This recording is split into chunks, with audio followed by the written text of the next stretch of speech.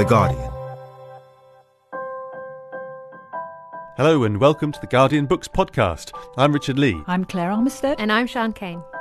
This week we welcome Sarah Crossan with her latest long-form verse novel, Toffee, the story of a young runaway who finds herself living with an elderly woman suffering from dementia.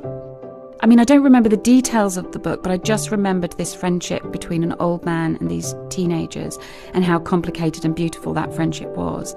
And I think in some ways, older people and younger people are marginalised and their voices are ignored. And I wanted to have two characters whose voices were being ignored, but they were hearing each other. But first, we talk to Joe Dunthorne, who's best known as a novelist. He's published 2 novels since his debut, Submarine, which Richard Ayoade turned into a cult film in 2010. But now he's turning his talents to poetry. Or rather, now he's decided to bring his verse out into the open, because it turns out Dunthorne's been writing poetry for some time, doesn't it, Sian? Yeah, and I'd always thought of Joe Dunthorne as a novelist, and then I heard talk that he was having a poetry collection published by Faber, and I was a bit surprised by that, and then looked it up, and he has been writing poetry for quite a long time, but his poetry is kind of strange because more often than not, they seem sort of like thought experiments or even jokes instead of not poems. So much lyrical ballads. Yeah. There is a sort of beautiful rhythm to a lot of them, but a lot of them are just kind of funny. And I did read one to my partner recently. He just sort of gave me a bit of a baffled look because he wasn't really sure how to compute what I just heard. But I've really liked his sense of humour for a very long time. I read Submarine as a teenager, and I really, really loved his character Oliver. So I have always been interested in everything he's written, and I do think his novels are getting better and better. So I began by reminding him of an interview that we ran with him last year in The Observer, where he said his last novel, The Adulterants, which is really, really good, it had just come out, and he'd said that he felt like novel writing at that point was getting harder for him each time, which is sad for me. But without ever wanting to say that like poetry is somehow easier than novel writing, I started by asking him whether it was a sort of respite for him to write poetry. It is, and it has always been the fun thing. How really? In my writing life. I guess there's a sense that you can't spend 9 to 5 writing poems, and no one would want to do that or could do that. So poems represent always this little pocket of fun, and I guess maybe I have always given my best parts of my day to poetry, so maybe that's why I find it fun. But yeah, no, it's a joy, and it continues to be fun because you finish something at the end of your half an hour, whatever you give yourself. Even if it's terrible, you've completed a thing. Yeah. And then you go to your novel, and it's 2.5 years in, and you're halfway through. Yeah. And how does it fit in your days then? Do you actually say you're feeling like you're getting nowhere with a novel? Do you take a break and go and think up a poem? Yeah, definitely. I think they can feed into each other in quite a useful way. You know, I produce lots and lots of poems. I think of it as just a kind of, almost like one would do if one did weights, which one doesn't. If you did exercises like that, it's just something I do every day as a habit, which I enjoy. It's a pleasure. But often those poems aren't very good. But I'll look to kind of slice out favourite lines or images or whatever. And then I have a big file on my computer called Recycle, and I put them all into the recycling folder. And essentially, over many years, I've built up enough images that in a novel, if I get to a scene, say in like a cooking scene, and I think I'd love to have a really startling onion simile now, then I can search for onions and simile, and then all my onion similes will come out, and I can pick one. Fantastic. And they're taken out of poems mostly. So they do have a relationship. What I might do is I'll get you to read a couple now, just to sort of demonstrate, because there's quite a lot of humour in these poems and quite a lot of wordplay and just really fun. It feels like you're having a lot of fun with language. So could I ask you, could you read I Decided to Stop Therapy? And because it's short, perhaps follow it up with At 33, I Finally Had the Dream. Oh, sure. The poem I've been trying to keep away from my parents all this time. Thanks for that. I wanted to see how unhappy I could get, and it was very. I did not know where I'd go to do it, somewhere not as beautiful. My life was hopeless when it was. I had the thinnest skin since sliced. Then God, in the shape of a young professional, paused her soft commute, and she did recommend a man who shut his eyes before he spoke, and he never let my jokes be jokes, never gave my pain a prize. And in time I did step clear of his unaffordable home to kneel in a garden square that was open to non-residents just this one day of the year.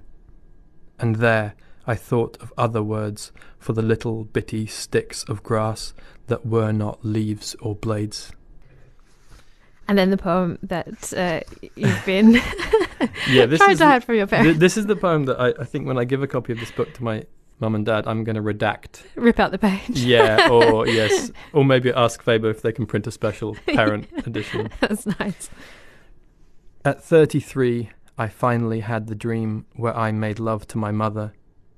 I kept saying, "You are my mother," and she said, "I absolutely am." Then she phoned my father and told him everything.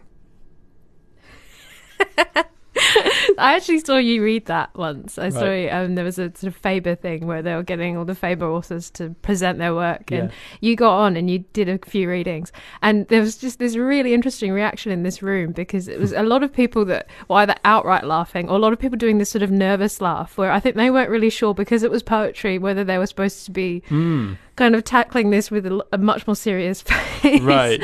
Have you had that sort of that kind of funny reaction? Yeah, poetry does make people feel awkward in that way. And there's the whole, are you allowed to clap thing? You know, is a poem a short poem? Does that deserve applause? How long does a poem have to be before you're allowed to clap it? Yeah. And so there is all sorts of unfortunate awkwardnesses attached to poetry. and I guess laughter is one of them, especially if you feel somehow that poetry is associated with, you know, deadly serious soul-bearing. Yeah. Then is it appropriate to laugh? And do you think is there any line in poetry in terms of how funny it is before it just becomes a sort of a joke with a punchline? Right. Because some of these are like properly, you know, we just saw the scope of it there, that there are some poems that are just, you know, pure poetry with often very serious, and there's quite a lot of darkness in this collection. But then there's also some poems that are just outright hilarious. Right. There are a few of the really short ones which do come close to being punchlines. I guess I'm interested in how you can drag a reader from one thing to the other very, very quickly. And, you know, you get them in the middle of laughing and then you drop something heavy on them. So I try and think of humour whenever I'm using it in all my writing as what's the purpose of it? Like what trick or what position am I getting the reader into in order to do something else? Being funny in a poem allows you to go very quickly to dark places because the kind of people are on side. They're like, oh, this is jolly. And then you can take them somewhere quite bleak. There's a sort of thread throughout a lot of these poems in terms of the narrator. And some of them refer to a guy called Joe. And then some of them are, you know, parents and 30-somethings and often people that feel some sort of anxiety about children or status or friendships, and it's something that we see in your novels as well, with particularly like Roy and the Adulterants, but also Oliver and Submarine. I'm very attached to Oliver because I read that book when I was 17, and so I was sort of near enough to Oliver's age. Great! Yeah, I was also that's precocious. Kind of a perfect age for that. Yeah, that's great. It was brilliant. Is this something that you write about because it's something that you observe in your own life, or you are sort of more interested in just that sort of inherent anxiety that people have being middle-class suburban people and the things they worry about? I think there's a bit of both. You know, it's fair to say that my writing, I do cannibalize my own life and digest it and puke it out. It comes out as in my work. So, you know, when I was younger, I wrote about a teenager, and now I'm a bit older. My last novel's about someone in their 30s. I can see that, but I think it's definitely a preoccupation on a more wider level with surfaces and people's deeper thoughts or unconscious thoughts. I'm sure lots of writers have that as a preoccupation, but that seems to be something I keep coming back to, you know, like the unknowability of the person across the table from you. And they're often really vivid. Like, I suppose what you were talking about before, that a lot of these feel like almost veering on like thought experiments. You know, there's the other poem, Ransom Tape, right? Which feels almost like that's like almost a short story with a lot of the sort of middle cut out of it. Would you mind reading Ransom Tape, actually? Yeah, just because sure. it is short, but Yeah. I loved how much of a story was inherent in it. Ransom Tape.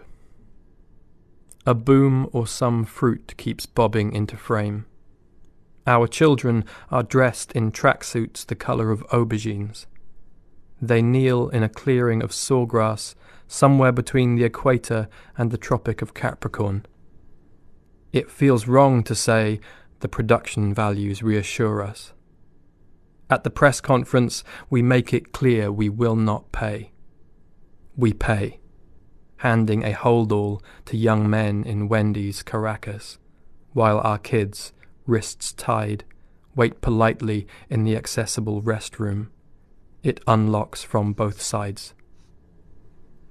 So we were talking before about that, whether there was a line between a joke and a poem. But I'm also interested in how many of these stories also feel like that sort of stepping off point that you could potentially write a fantastic, even a novel or a short story out of this sort of scenario. And part of the joy of it is the imagining how this scenario happened.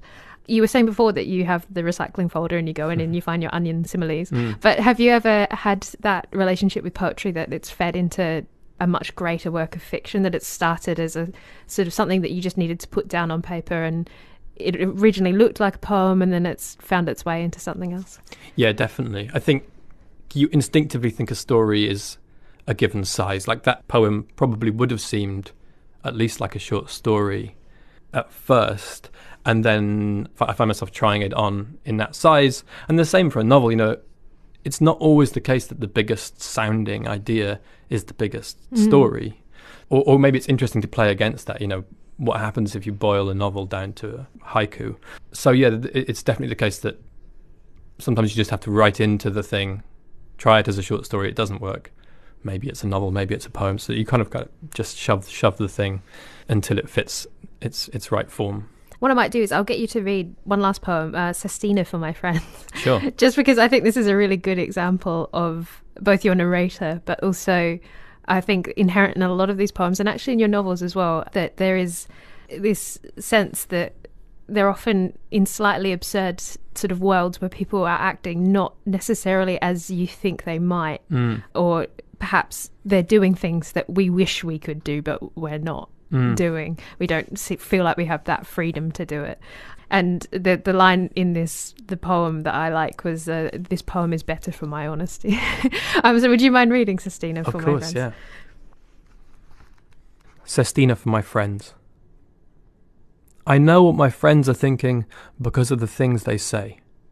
Joe, you are shiny and worthwhile and always thinking of others. I am not so great. I could name at least 5 people who are better.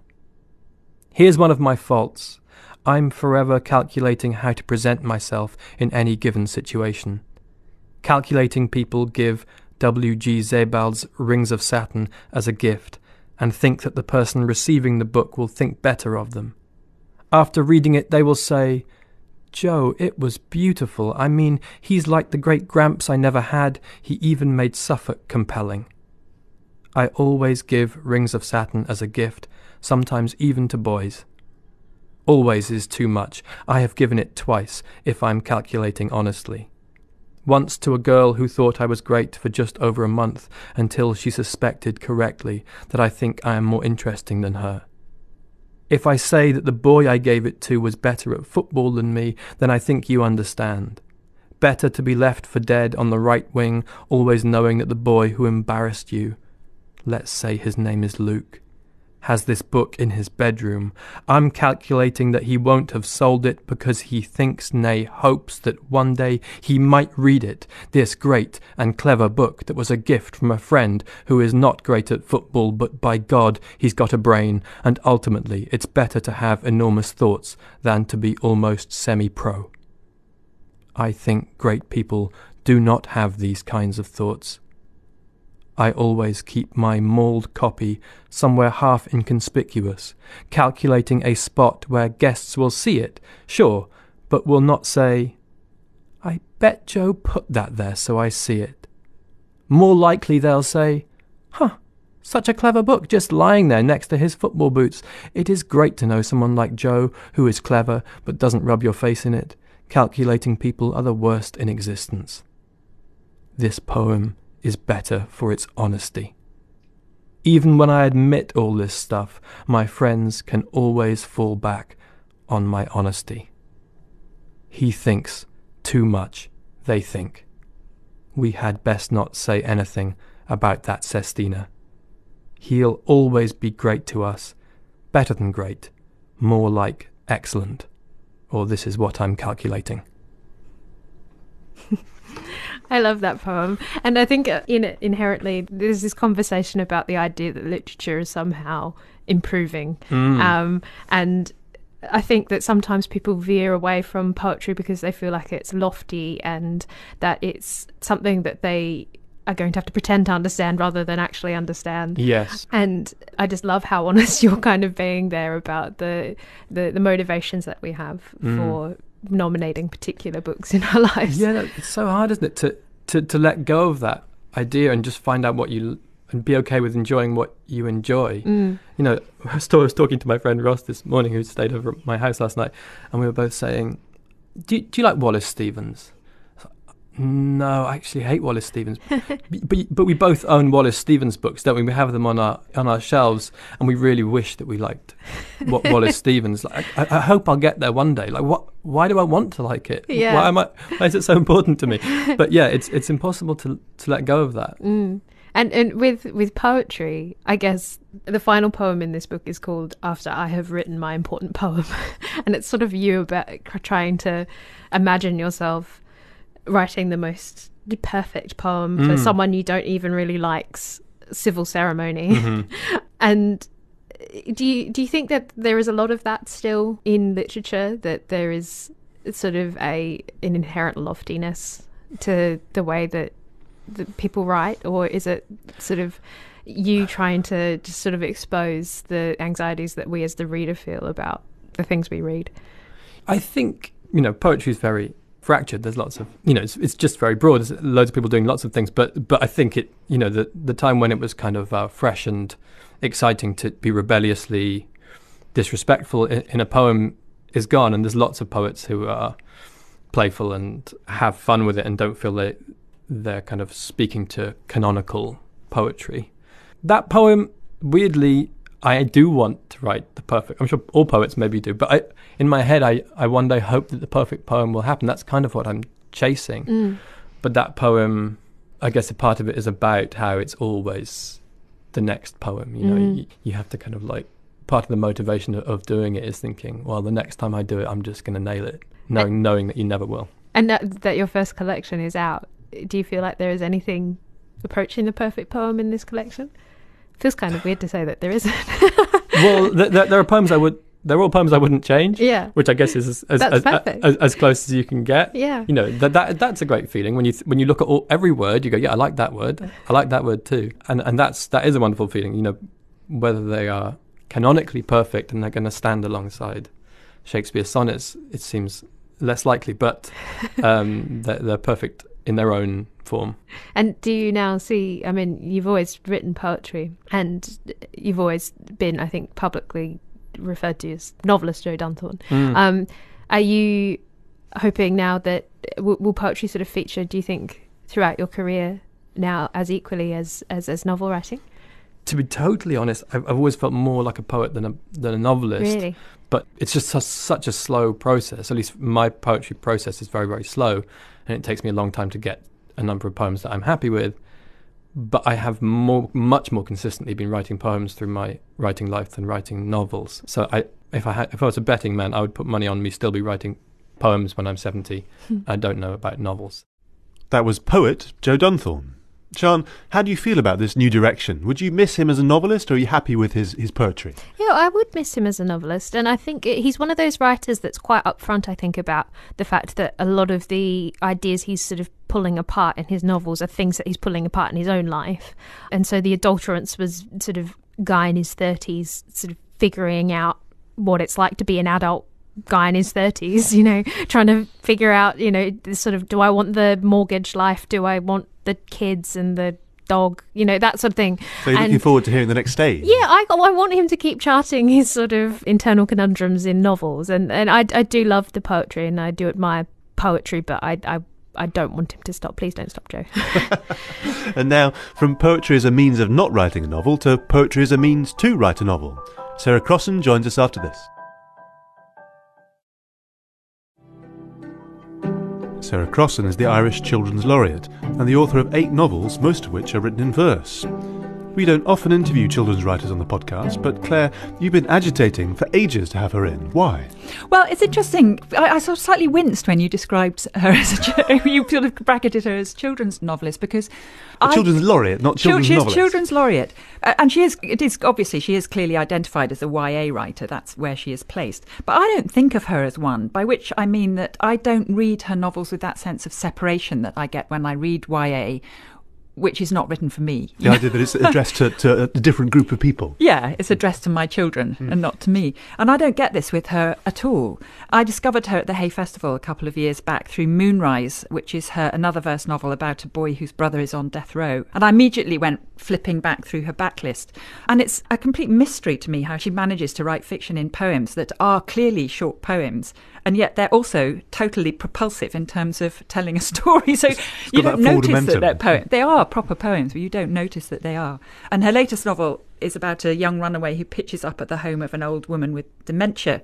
And I basically think it should be taken up by Age UK and distributed into care homes across the country, and also obviously across Ireland, as well as schools, because it's sort of wise and mature, and as well as being fun. Despite the kind of difficult subject matter. Yeah. I mean, again, she writes such difficult subjects, but she always manages to make them seem very easy to take. And again, it's part of this sort of magic trick she does. I mean, the nearest thing I can equate it to is reading something like Le Petit Prince, Saint-Exupéry, which adults read as a meditation on existentialism. Children can read as a magic story about a little boy on a planet. It works on both those levels. Yeah. Anyway, when she came in to join me in the studio, I came over all fangirl, I'm afraid. So, Sarah, welcome to the studio. I've been wanting to interview you for ages because I just don't understand how you do what you do. You write in verse, and you write about very, very serious subjects for YA literature. We first met, I think, when I interviewed you for Moonrise, which was about a boy whose brother's on death row. You don't get much more serious than that. Right. And here with Toffee, your new novel's about a runaway girl who ends up in the house of an old lady with Alzheimer's. Mm-hmm. But you deal with such serious subjects, and you deal with them in verse. And the story, it's sort of the narrative is so smooth, and you don't notice that you're reading poetry at all. It's a mystery to me. I don't know why I always seem to write about difficult issues, because I'm quite a happy human. In my life, I'm quite jolly. But I suppose the work is the place where I can explore difficult things.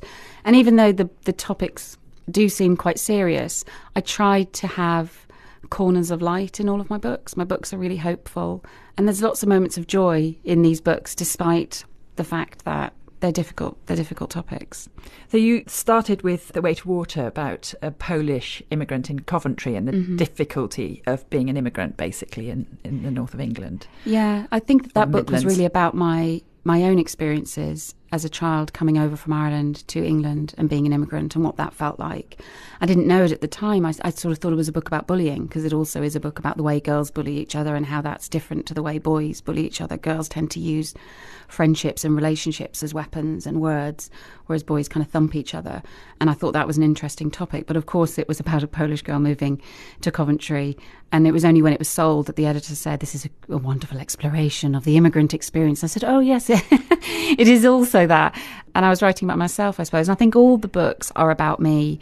So even the book you mentioned, Moonrise, about Joe, whose brother Ed is on death row in Texas, that for me, when I finished it, when I finished the first draft, that was an incomplete book because I hadn't emotionally engaged. Because what does the death penalty have to do with me? Where was my emotional connection going to come? And it was only when I realised that was actually a book about how do you say goodbye to the people that you love, that then the book became a proper book, and then that my editor was happy with the book, because when I first sent it in, it was just an issues book, and I don't write issue books. I write stories about characters. This is a good point. Yeah. So they would seem on the surface to be issue books, but they're sort of not, which is another part of this sort of magic trick you play. Well, I'm not interested in writing about issues and doing a number on any reader and trying to convince them that my way of thinking about a particular issue is the right way to think about it. I want to write stories about people, and all my stories are about how we find love and belonging, which is what as humans we're all trying to do. And that's, I think, at the core what Toffee is about, what Moonrise is about, what One is about. One is about conjoined twins. Yeah. Another unexpected subject. Yeah, and then I think that was a book about motherhood for me in many ways, because it's about, obviously, two people who are stuck together and have to find a way to live happily, and how they don't want to become unstuck, that we imagine they would. But all the research I did showed that conjoined twins do not want to be separated. And I think that was a book about my connection to my daughter, and that I didn't want to be separated from her. That kind of physical pain I had when I was away from her was something that I was able to explore through that book. Well, let's now move on to talking about Toffee, which I absolutely gulped down, I have to say. And I didn't think of it. I never think of your books as YA. It's funny, that usually there's a separation when I read YA books. I am aware that I'm going into a place where I'm reading books which are not intended for me. But I really don't feel that with your books. And, part of this is because it's the relationship between Toffee, the girl, who is actually called Alison, but Marla, whose house she ends up in, confuses her with somebody from her past. Yeah. It's such an adult relationship in a way. It's about the old lady who's forgetting everything, the young runaway finding how to be good. Did you have dementia in your family? Or I think the book that probably inspired me to write Toffee was a book called The Pig Man by Paul Zindel, and I read that book when I was, I think, 13, and before that I had never been a reader. I didn't grow up in a house with lots of books. I had very supportive parents, but they were busy, and it kind of wasn't a bookish family. But we read this book at school, and it made me howl, it made me sob. And I realised then that books had this amazing power, and I just chewed up books after that. I became a huge reader. And I have never forgotten that book. And I mean, I don't remember the details of the book, but I just remembered this friendship between an old man and these teenagers, and how complicated and beautiful that friendship was. And I think in some ways, older people and younger people are marginalised, and their voices are ignored. And I wanted to have two characters whose voices were being ignored, but they were hearing each other. And so I think that's why they connect. And of course, there are moments, because Marla has dementia, she doesn't realise that she's the age that she is. And so she can interact with Toffee, or Alison, whatever you want to call her, that she can react to her as a peer. So they can have these really fun times together and difficult times together, but there's no inequality in the relationship. It's friendship in the most ordinary sense. Will you read a couple of little sections just to give us a sense of their personalities? Yeah, so I'll read a poem called I Am Toffee. I am Toffee. I tell Marla my real name twice. Alison. Alison. And she uses it for a while, not looking at me, then continues to call me Toffee. She thinks that's who I am, so I stop correcting her. And anyway, I like the idea of being sweet and hard, a girl with a name for people to chew on, a girl who could break teeth. See, it's just so moving. I find that so moving. Weirdly, I don't know why. It just has a real effect on me, because it's so simple, and it just says so much about a child who's in distress, trying to find their identity, and finding an identity in something that isn't her real name, and being given a name that somehow sums her up better and is a name that gives her strength, and a name that, what I like about that poem is the last line, a girl who could break teeth, that she has this toughness, but also obviously there's a sadness to that, because she has had lots of violence in her life, so she understands what that means, what the concept of that is. It's interesting that that's the poem that you had asked me to read, because that's the poem I began with. So although this is a poem that kind of is on page 35, it's the very first poem I wrote for this book, and it was the name that gave me the beginning of the story. So I started with the name. I didn't start with the idea of having an old woman, or it was just I had this idea of a girl called Toffee, and who was this girl called Toffee, and that's where the book came from, really. Well, there you go. Well, let's be introduced properly to Marla now. Okay. In the book. Another poem, which I have also chosen. Okay. Transparent. Every drawer Marla opens makes her grunt. Every cupboard makes her scream. Every chair, shove. Every door, elbow. Can I help? I ask. Where are the tea bags? She shouts. I go to the counter, open a ceramic pot, blueberries painted on the side, and hold up what she's looking for. Makes no sense. That's fruit. That should have fruit in it. And she's right. The coffee container has gooseberries on the side. The sugar container, pears. Makes no sense, she repeats. I find tall glass tumblers above the sink. Fill 3 with tea, coffee, sugar, and pop them on the countertop. You'll know where they are now. Marla grins, with as little of her mouth as possible. Smart ass. Boil the kettle then. So you get the sense there that Marla is also quite scratchy. She can be scratchy. Yeah, she's tough. And we realise as the book goes on perhaps why she's so tough. She's had loss in her life that she is dealing with and has to continuously deal with, because she forgets why she's so sad and then has to be reminded about what happens. And then Toffee's the person who realises that perhaps she doesn't need to be reminded constantly about this awful thing that's happened. So we've got this backstory that emerges. So although they're very quite short, simple poems, there is a real complexity to the way they relate to each other, and they actually totally fulfil the purpose of a novel by creating layers and layers and layers of story which involve past, present, and people who are half outside the picture and totally outside the picture. Yeah, I mean, in terms of how I would describe the form of the book, I rarely describe myself as a poet, although lots of people want to describe me as a poet, and I sometimes think I should take that on and own it. But I'm a verse novelist, so story for me is the king, and I want to create a story where people want to keep turning the pages and that they're invested in the characters. And I like to do it in verse because, quite simply, I can miss out the boring bits. I can just get to the heart of the emotional landscape and chart that. I don't have to worry about how a character gets to the cinema, that they get whatever bus to the cinema. They're at home, they're at the cinema, and then it's 3 years later. And so I can miss out all the boring stuff. But you also have, and that's why I wanted you to read that particular poem about Marla, you also have how people are defined by where they are. So about how Marla relates to the fact that her ceramic pots have fruit on them when they contain tea and coffee says an awful lot about her, doesn't it? It's a very economic way of expressing how confusing the world is for her. Yeah, I think that's the thing. It is an economic way of summing up, of illustrating what's going on in a character's life for a character. And I'm starting to get to the point, as not just as an author, but as a reader, where I'm reading very long books and thinking, this needed an editor. Why is it 900 pages? Why, you've already illustrated this part of a person's character on page 60. Why do I need to see it again on page 90 and 120 and 150? And when I write a lot more than is ever published. So I probably write 2-3 times the amount, and I just pare away and pare away and pare away.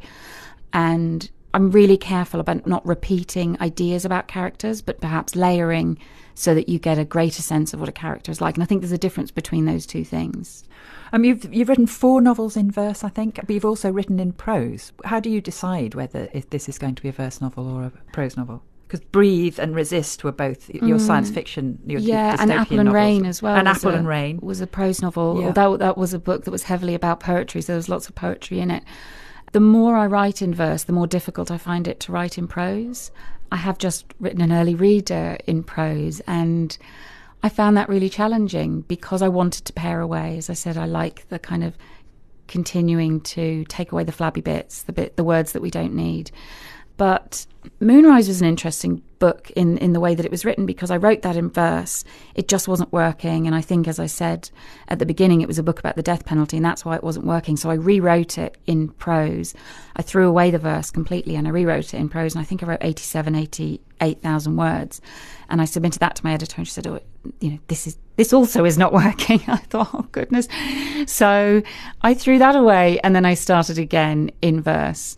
And the second time that I wrote it, as I said, once I had an emotional connection to the character and I knew why I was writing the book, then I was able to do it. But sometimes I just have to experiment and see. I think ultimately it comes down to voice. And I think the voice when I wrote Moonrise in prose wasn't working, and it was working when I wrote it in verse. And the more that I write in verse, the more that is becoming my voice. And so that becomes the natural way that I want to tell stories, I think. And part of the way that voice works is in the form of the poems. So you have throwaway ones, you have playful ones, you have sort of, emotional ones. And the titles of the poems relate to what's in them, often in quite a bleak way. And then you even have concrete poems like She Will Know, which is in the shape of a Christmas tree, and it's because Toffee is going to leave when Marla gets taken into hospital, and Toffee knows she's got to leave, but she wants to leave a Christmas tree for her, so she will know it's Christmas, and it's a little poem written in the shape of a Christmas tree. And that was just something I did for fun, really. I've never written a concrete poem before, so I thought that was a perfect opportunity to do it. But it is what Toffee would do. You think she'd be doodling away and she'd think, oh, I'll just do it like this. So it's not doesn't feel like an affectation. It feels like it's part of her personality. Yeah, and I think there's lots of moments in this book that are very playful. And so the scenes, for example, with Toffee and Marla where they're dancing, they're quite unusual poems for me because there's much more rhyme in them. The rhythm is much more regular. And so I have played with form, I suppose, in this book more than I have in the other books, because it illustrates not just Toffee's character, but the relationship between those two women. So it did occur to me that actually this should be distributed in old age people's homes, because it would be perfect, because they're short, they're very clear, but they're also not patronising. Yeah, and I'm saying they, because in a way it is a collection of poems, but it is also it's a novel. I hope so. Yeah, that would be lovely. I would love that. And one of the early readers of Toffee was Wendy Mitchell. Oh, who we had on the podcast. She's written a book about having dementia. And she really liked the form that it was written in, because it isn't this sort of dense text to struggle through. And so it made it a little bit easier to kind of get through more of it. And, so I think if someone like Wendy is saying that it appeals to her, then I'm really hoping that she kind of tells her friends and talks about it, and not just my novel, but there are lots and lots of verse novels out there that I think that can appeal to people who don't have time, or people who have certain neurological conditions. Sarah Crossan there, crossing boundaries as always. It's funny how often when you're interviewing YA authors or children's authors that they bring up the fact that they're marketed as YA authors and children's authors. There's a certain amount of reluctance there, isn't there? Yeah, and I wonder whether it's a sort of a preemptive reaction to snobbery that they think they're going to encounter if they label themselves a YA author or a children's author. But there's so many advantages to being marketed as a YA or children's author that it kind of confuses me sometimes. I guess the thing is that it's always difficult to look down on something and say, oh, it's just marketing. But actually, marketing really works if you're in the business of selling books. Yeah. Anyway, Toffee is out with Bloomsbury, and O Positive is with Faber and Faber, both out now. Next week, Sinead Gleason's glittering book Constellations looks to the stars as a way of understanding how and who and even perhaps why we are. And as always, do contact us on Twitter @GuardianBooks or by leaving a comment on the podcast page. And do subscribe and review us wherever you get your podcasts. But for now, from me, Richard Lee. Me, Sian Kane. From me, Claire Armistead. And our producer, Susanna Tresillian. Thanks for listening, and goodbye.